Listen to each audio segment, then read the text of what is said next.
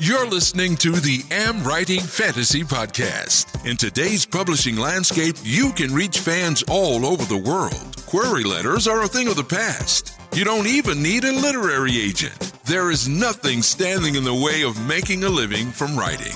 Join two best-selling authors who have self-published more than 20 books between them. Now, on to the show with your hosts, Autumn Burt and Jasper Schmidt. Hello, I'm Jasper. And I'm Autumn.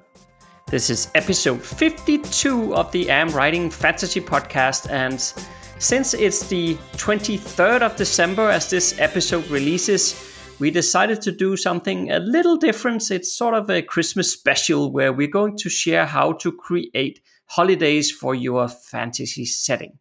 So I guess we could start out by saying Merry Christmas to everyone, but I have to say that feels a bit weird saying that now that we're recording this in the beginning of December, but I guess technically it is Christmas now, isn't it? It is for everyone who's listening, or at least very close. And I mean, heck, it's after Yule, so after the solstice and Kwanzaa and Hanukkah and all of those holidays. So we're just in the thick of it now, at least when you're listening to this. For us, it's like unstressful early December as we're recording. So that's kind of funny. Yeah, I'm not quite into the Christmas mood yet. I don't know about you. Well, you have to remember, I just had a 2-foot snowstorm today. So that's pretty Christmassy. Yeah, I start beginning to at least look a lot like Christmas here. All the decorations are going up for everyone because we're post the Thanksgiving holiday in the US. And now here in the Northeast, we just got dumped with a huge storm that's lasted over 24 hours and it's still snowing. And I think we're still expecting another foot tonight. So my poor dog is like, you see his ears and the tip of his tail above the snow, and that's it. It's really kind of sad. Does he like the snow, or is it like he wants to avoid it? He's a November puppy, and where we got him from, she was a very small breeder, a local place in Maine. And she had something going on in her yard, so she never let the puppies out. So the first time when we brought him home in January, is this little ball of fur that was like, he fit into a shoe. He was so small. The first thing he experienced was Maine snow winter. He loved it. He has this Arctic fox thing going on where he actually rears up and pounces like you see foxes and polar bears do. He's had that as an instinct since he was a puppy. So he'll hear something and there's the snow. He's a Cairn Terrier, so he's sort of like he's Toto in The Wizard of Oz, except he's a little bit bigger and he's a redhead. He's gold. And so if you can imagine this little fuzzy mop-like dog who they're bred, they're not toys, they're not ornamental dogs, they're actually a working dog, one of the oldest breeds in existence, where they're from Scotland, older than Scotties. And they were bred to get vermin, badgers, and foxes out of cairns. Hence, they're called Cairn Terriers. So, Yes, he has this amazing hunting instinct. And you let him out and he hears things under the snow. And he does his little fox pounce and tries to grab it and kill it because that's what they do. But he loves snow. He will go and roll in it during our travels. As we've been traveling, we were trying so hard to find him snow every month of the year. And we did pretty good. I think August we managed to find some because we're up in Alaska and there was some still up in the passes. It was kind of a challenge, but we tried to make sure he found snow and got to roll in it and play in it. And he was thrilled. Nice. So how was your week? I mean, you're not getting 2 feet of snow, right? No. There's no snow here. There was a bit of rain today. Well, it was like a slight snowy snowflakes coming down today, but it was more like half rain, so it doesn't count. And we're down to like 2 degrees Celsius, so it's getting cold and it's getting wintry. So, but speaking of puppies, we spent this past weekend at my brother's and his fiance's place, and they actually have a puppy as well. Aww. So our boys, they really liked it. I think it's the puppy is it's not used to people staying over. I think this was the first time that somebody stayed over for a weekend in his lifetime. So actually, the Saturday morning, the puppy was so stressed out that it got sick. So it was throwing up Saturday morning and stuff like from all the attention. And the puppy doesn't have any filters to stop playing, right? So if somebody want to play, just keeps playing, but it's still quite small, so it needs to rest, but it can't figure out how to rest. So it just falls over and sleeps. Yeah, well, no, they had to carry it upstairs and put it into a room up there so it could sleep, because as long as it was downstairs with the rest of it, it just wanted to play all the time. So yeah, so it got a bit sick, but then it slept for parts of Saturday, and then it felt better again, and then the boys got to play some more with the puppy there, so they really enjoyed that. It was a nice weekend. We enjoy going there, and my brother and his fiance, they're such great hosts. They go out of their way to make sure that you feel welcome every time you're there, so it's really nice. That sounds wonderful. That definitely sounds like a nice family visit, and hopefully your boys are satisfied with just visiting the puppy and not going to be bothering you for your own little canine companion. Yeah, they were already telling my wife when we were there. So I think maybe you should start considering getting a puppy. Or actually, the oldest one of our boys actually started out differently. He was trying to be sneaky, so he was asking my wife stuff like, "Don't you think it's cute? Don't you really like it? Wouldn't it be nice if you could pet it every day?" He was trying to... Yeah, kudos to him. He's pretty good. Yeah. He was trying to get her to say that she really liked it, because, well, of course she did, but we're not going to get a dog. But he was trying to ease her into saying that she wanted a dog too, but he didn't succeed. Oh, you guys, you know what he's coming from, huh? Yeah. So, but it was a very nice weekend. But also, even though it's nice and relaxing and all that, when you're out from your own house, and especially me, the older I get, if I don't sleep in my own bed at night, I get really tired. I have a trouble sleeping if I'm not in my own bed. So this morning, Monday morning here, we're recording this Monday evening, but this morning I was very, very tired when I got up, but I still managed to get all the final stages of the character creation process done for our next fantasy series. So I'm pretty psyched about that. Yes, I saw that show up in my inbox. I was like, darn it, I got to get to looking at that. I even haven't opened it up yet today, but I will. Maybe tonight after I make dinner and put everything away, I'll take a peek and see what you created, and I can't wait to give you feedback and start working on this a bit more.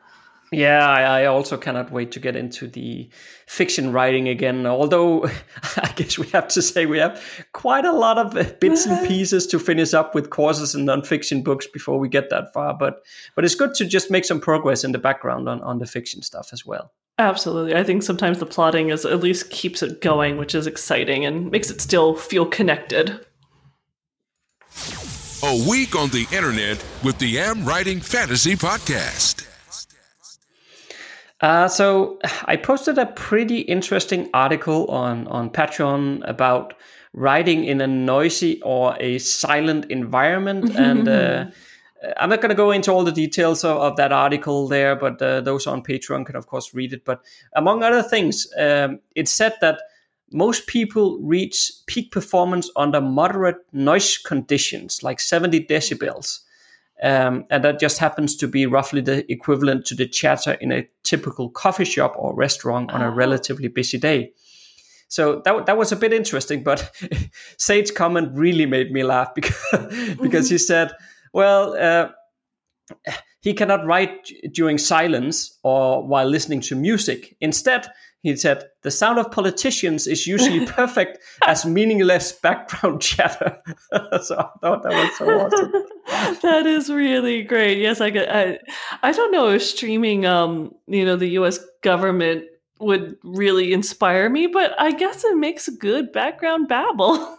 Yeah, meaningless chatter. That was what he called it. I thought that was so great. And he's from the UK, and it's funny because I enjoy the UK Parliament compared to the US. They slam each other and they're shouting and all kinds of stuff. Oh my gosh, it's intense. It's. I did not understand politics until actually I spent a year in England, and it all made sense because it's the size of a US state. But it's a country, and suddenly it's like, oh, this is how it all works. The U.S. is just too big, and don't get riled up or passionate. But UK, awesome. So I think I'd end up getting caught up in the accents and everything else going on if I was listening to that as my background noise. Unfortunately. Yeah, I think I will pass on that one, but I thought it was very funny. I thought it's very funny. I was really excited actually in the Facebook group that Arthur had posted a question on wanting to find a font that looked like a computer speaking, because you know me in fonts. Yeah. So yeah, I was just about to say fonts. That's your thing. So that is. I was like, oh, typography. So there was some good suggestions, but thank you, Arthur, for posting about fonts. It made my day. So I enjoyed that. And I enjoyed the suggestions, and that, some people actually link to a whole bunch of free fonts, which I'm not going to go look at right this second, but it's very tempting. Yeah, but I guess with fonts, you have to be really careful, right, in making sure that they are actually free to use also. Because one thing I think, unless I'm mistaken here, you're the expert here, so correct me, Autumn, if I'm wrong. But I think sometimes you can actually find fonts that are free, but they're not free for commercial use. Right, so correct. I think you need to be careful here, right? That even though you find it free, you need to check that it's a commercial free font before you start using it for a book. Yes. Sometimes it's free for personal use or free for, commercial use. Most of them come with a license, and you just need to read that really quickly and make sure it is actually free to use, like on a book cover, and go with that. Or if it's free to use on your book cover, but not free to use if you were making book covers to other people. It's lots of layers, and most people will answer them for you. And you can always go to, actually, my favorite font resource is called What the Font. So there is a fabulous forum. It's WTF. So there's a fabulous forum on What the Font, and people are font experts, and they'll answer questions, and they'll help you track down fonts, which I won't admit how many times I have done that. But they will help you figure out all that stuff. So if anyone has a question, I highly recommend What the Font as a very good resource. And plus, it's fun to get to say that to other people. Although I really don't know how they would police if you're using a font that isn't allowed for commercial use, but if you, let's say, just you accidentally used it on your cover, I really don't know how they would police it.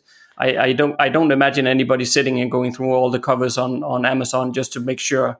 But of course, anyway, we need to make sure we're always compliant with licenses and whatnot. But I'm just wondering how they would actually figure it out. I think it would be the random chance of someone finding it and questioning it and then asking to see your license. And because obviously you could possibly be using it legally because you paid for the license, which is usually what happens. So I can't imagine the challenge. I don't make fonts. I'd love to make a couple of fonts, but I can see the challenge for licensing that. I think I'd just do it for myself, or I'd just let it free for use. And I wouldn't want to go there. No, and I mean, how many times has it happened that anybody approached you to ask for if you had the license for any of the fonts you're currently using, right? Never. So, so I'm just wondering how that would all work. But who knows? I should also mention that as we're recording this episode, we just had the monthly Q&A where Patreon supporters at the $5 tier can get their questions answered. But there's loads more rewards for those who support the AmWriting Fantasy Podcast on Patreon. So head on over and check that one out, if you please. And there is a link in the show notes. I was about to say, I guess that's right this time. Last time I called it the description field. But so check that one out. There is lots of good stuff over on Patreon. And on to today's topic. Yeah, so we thought it was very much on point to talk about holidays now that we are just the day before Christmas. That's right. So holidays is, I don't know, maybe some people find it a bit complicated, or they make it a bit complicated. But to be honest, I think that the process we use, Autumn, it's fairly simple. I think so too. And I mean, obviously, I think there's some people who just immediately assume you're going to have all the same holidays that we have in this world, in your fantasy world. And if you're not writing on Earth or about Earth or Earthlings, I think you're pretty much free to come up with something new. And that to me is so much more fun. But yes, we've developed we've each done it on our own, and then we've developed a process together that I think makes sense and makes it easy. And it's always, to me, it's fun. It's a fun aspect of world building to be able to create a holiday. Yeah, and the process that we've developed together here for how to do it, it's actually going to form part of the world building course. Yeah, that I was hesitating there because I was trying to think when I could say that that's going to be done, but I don't want to do that.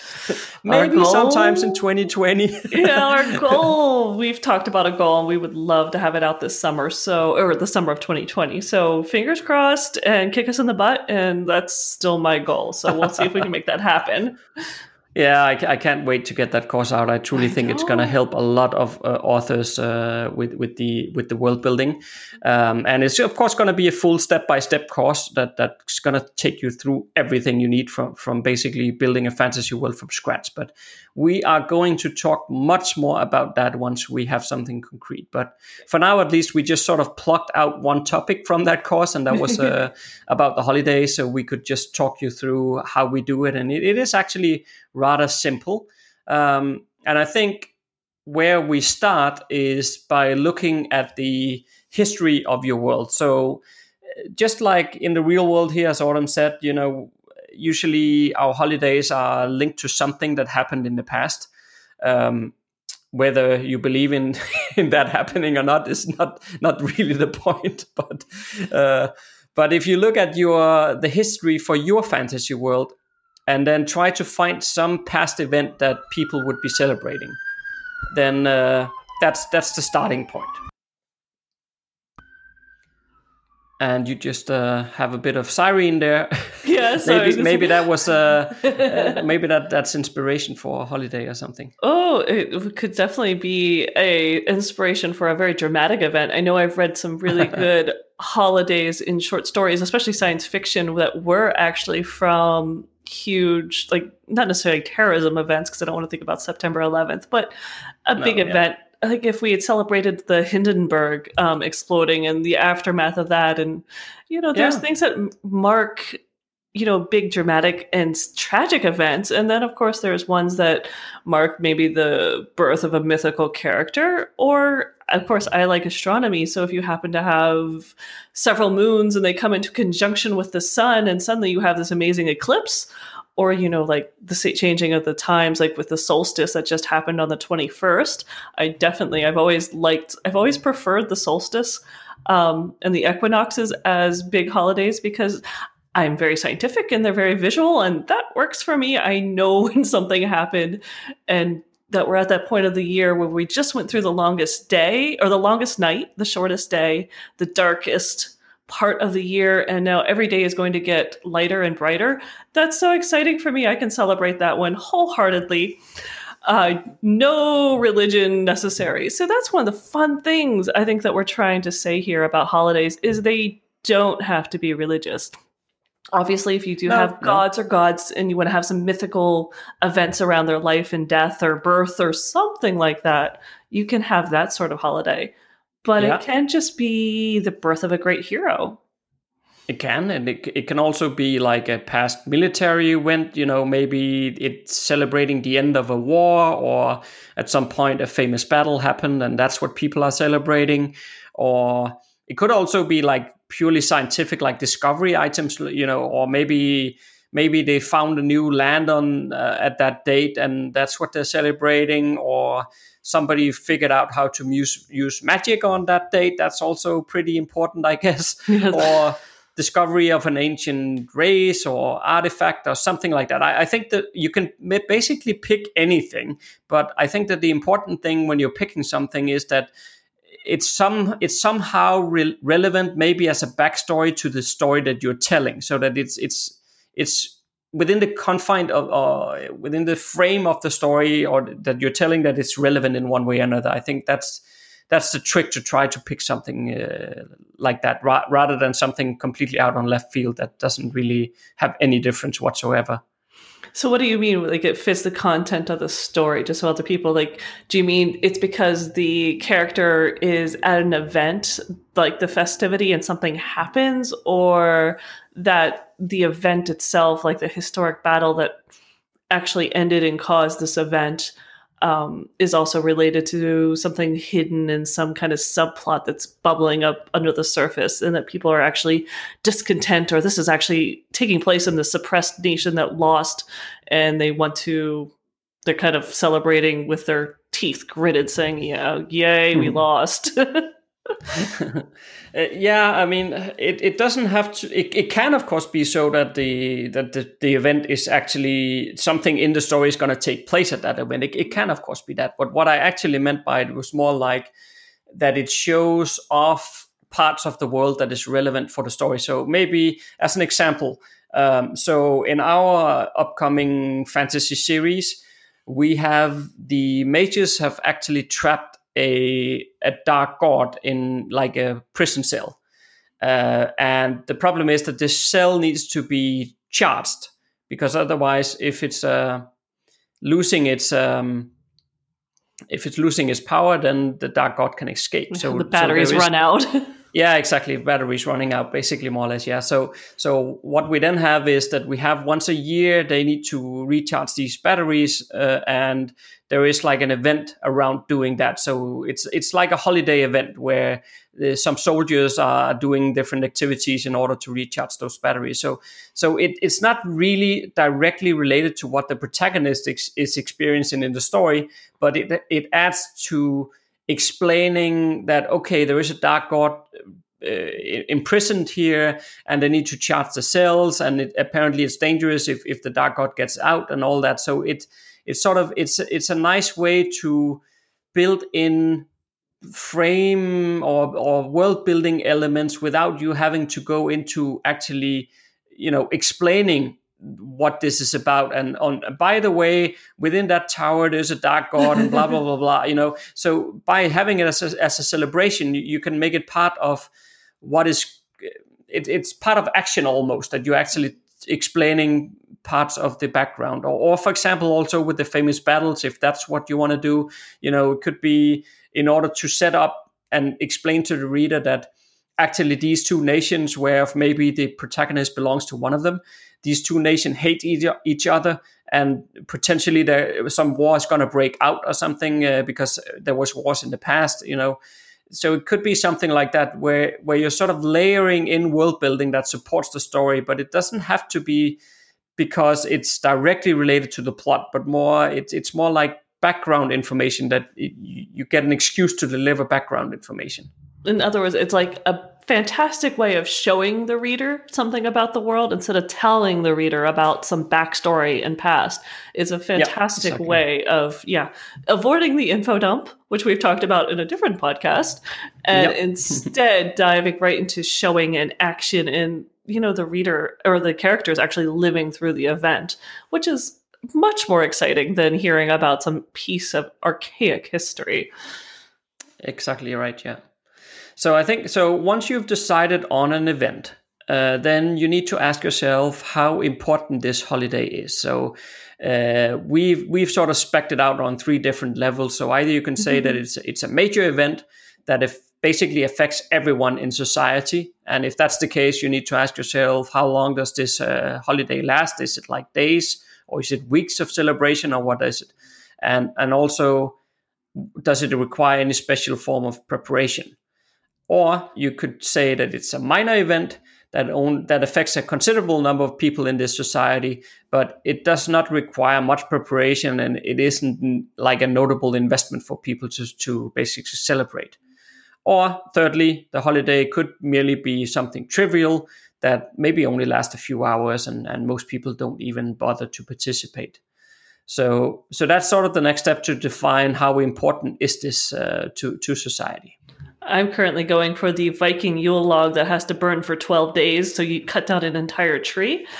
That is what the holiday I'm going for right now. But I think I want to celebrate that 12 days off of work because it is my holiday.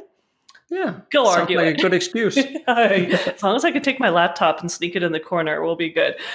But, and I agree. I mean, the other options, yeah, you're right. So you could have something that maybe you just need to cook a special meal and go to the temple and leave it in front of your ancestors. Or, is it something where you basically need to sit down for 5 minutes and say a prayer, you mumble through it really quickly, no, you're done. Hey, let's get back to work. Yeah, and basically the level of significance of the holiday is important because it allows you to determine, of course, both how widespread and common the holiday is, but also how time-consuming it is. Because if it is an important holiday that requires a lot of preparation, well, now it's the 23rd of December, right? So you've probably just been through all of it. It can be quite stressful to prepare for holidays, and you can put your character through the same, right? It's a good story trigger to maybe have some conflict between characters and while they're arguing about some preparation work for the holiday or what to wear or what it may be, right? So it can be a good trigger for a bit of conflict there. For some reason, I'm visualizing the conflict between the one character who hasn't started their preparation yet and the one who is going, what the heck are you so, where are you going to get to? This should have been done by now. So that might be because I'm the slacker in my family. So hopefully by the 23rd when we're recording this, I'll be ready for the upcoming holidays. Yeah, you'll never know. Dear reader, dear listener, please check in and ask how I did. Yeah, so once you get that far, then you decide on one element that will make this holiday stand out. So this could, of course, be like the type of clothing people wear. Maybe, well, we just talked about like a special contest that's sort of what we did with our upcoming fantasy world here. Or it could be, I don't know, ritual sayings, prayers. Maybe they eat something special. That's what I was about to say, because I'm a foodie. So yes, a special dish that you have to prepare. Or, is there a procession? That's always an interesting one. That could be even play into not just a one day, but a multiple day. You have to go on a trek to reach this temple and it takes 3 days and you have to do this as you pass this thing and this as you pass. You don't want to get too cumbersome and detailed, but the more chance, if this is really a huge aspect and an important part of your story, there's a lot of issues here that you can pull out and make some tension and drama, especially if someone bumps over the, one temple they're supposed to be, worshiping at. That would be me too. Yeah, I think that the key here is, and maybe this is the tripwire, basically, because the key is to try to find something that isn't boring, right? I mean, I mentioned clothing people wear, but if that's what you do, make it something very unique and awesome clothing. Something that's not like, then they put on a blue apron or whatever. It needs to be something. What you're going for is something that both fits within the context of the culture that the character belongs to, but also at the same time something that is remarkable and maybe will just make the reader go, wow, this is awesome, right? So you need to try hard a bit here to come up with something that is special in one way or another. I mean, a ritual saying, a prayer, that you can do that as well, but then try to figure out how can I make it something like, where the reader will say, okay, that's not a type of prayer I've seen before, because otherwise it's just boring. Yeah, people sing around the Christmas tree. It's just boring.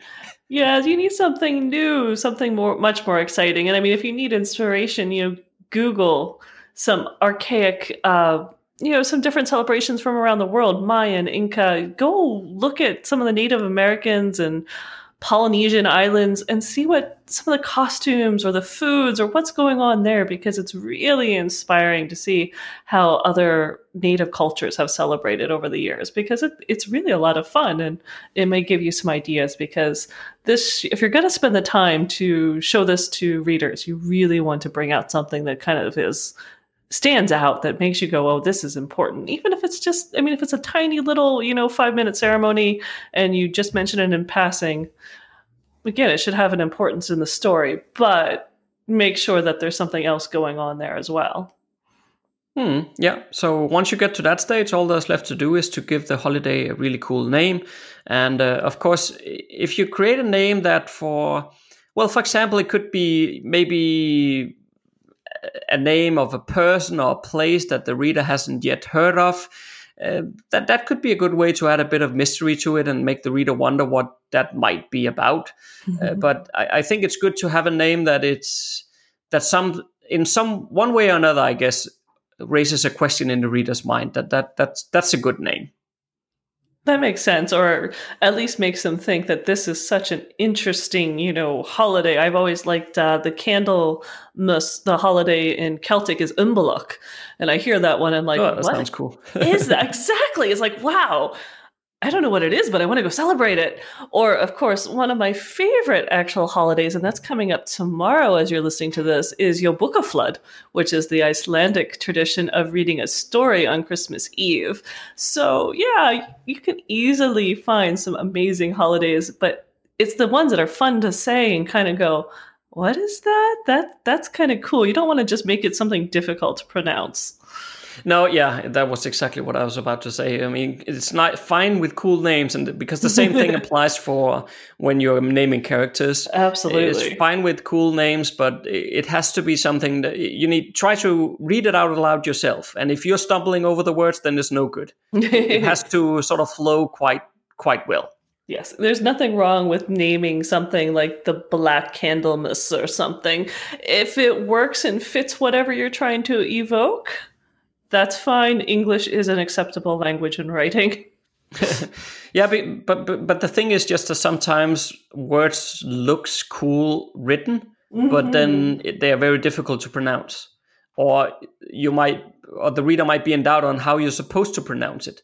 And there's nothing worse in the reader actually stopping reading to start wondering, how am I going to pronounce this word, right? Then you just pulled them out of the story, so that you don't want that to happen. No, it should all flow pretty smoothly, and you don't want them wondering. You want them maybe wondering a little bit about the history. They want to be curious about what's going on, not curious about how do you pronounce this and why the heck are you delving into this holiday and showing it to me. It better have an important aspect to the story. So those are the key points. Yeah, I agree. And then, of course, with holidays, also think a bit wider in the sense that holidays are often shared across borders. So, for example, if you have, maybe two nations who are at war with each other, then maybe the holiday is the one time a year where they actually have a momentary peace between them for that week that the holiday takes place or something. But just be mindful at least that neighboring countries and maybe even further widespread within your world, holidays do cross borders. So that's important to think about at least. Of course, that's what I've always loved, the stories of the Christmas Eve peace treaties that were made between front lines in the World War I and World War II. I think that's always a spectacular example of something that crosses boundaries and actually pauses a war. But of course, you can also have opposing holidays where if someone thinks another country that there's already a lot of friction, maybe they don't quite celebrate it on the same day or the same way. And so if you're trying to build some tension, you can actually create tension through the use of holidays in your story as well, so that, two people from opposing cultures are either arguing about the date or that, no, you can't use that spice, or no, that's not how you prepare that. So you can always have some fun if you need to add some arguments in there as well, because goodness knows if anyone was celebrating Thanksgiving, and, family traditions don't necessarily work all that well when you're blending your family together. It's always trouble, right? In my world, there always seems to be trouble. I don't know why that is. I should start focusing on peaceful times, but no one's going to read that, right? Yeah. But I guess, I mean, that's more or less it. So I hope and I guess that you can see that it does not have to be complicated or time consuming to create a holiday for your fantasy setting. I think that the main thing is that you find that hook that makes sense for the story you're telling and that fits with the world and the culture of the character.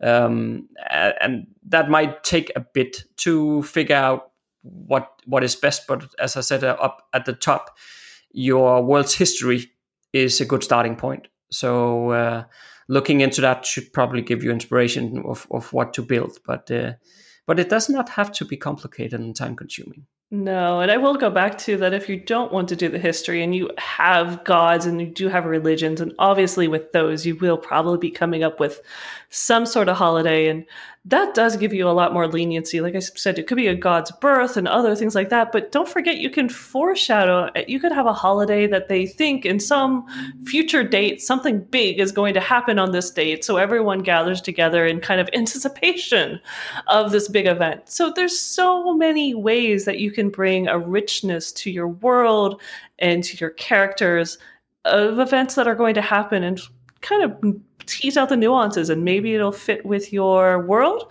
and how you're building things. And it definitely, though, should somehow fit with your plot, and something big's going to happen there. Yeah, so this was a bit of a lighthearted, like, world-building episode for you here just before Christmas. So hopefully you got a bit of inputs for your world-building and how to create holidays for your own setting here. And next Monday, I will be interviewing one of the biggest and most successful indie authors in the world, and that is Adam Croft. I'm so excited about this one. Yes, it's going to be awesome. And Adam will join the AmWriting Fantasy Podcast and talk about read-through and how it can revolutionize your book sales. So that's a holiday treat waiting for you next Monday. If you like what you just heard, there's a few things you can do to support the AmWriting Fantasy Podcast. Please tell a fellow author about the show and visit us at Apple Podcast and leave a rating and review. You can also join Autumn and Jasper on patreon.com/AmWritingFantasy. For as little as $1 a month, you'll get awesome rewards and keep the AmWriting Fantasy Podcast going. Stay safe out there and see you next Monday.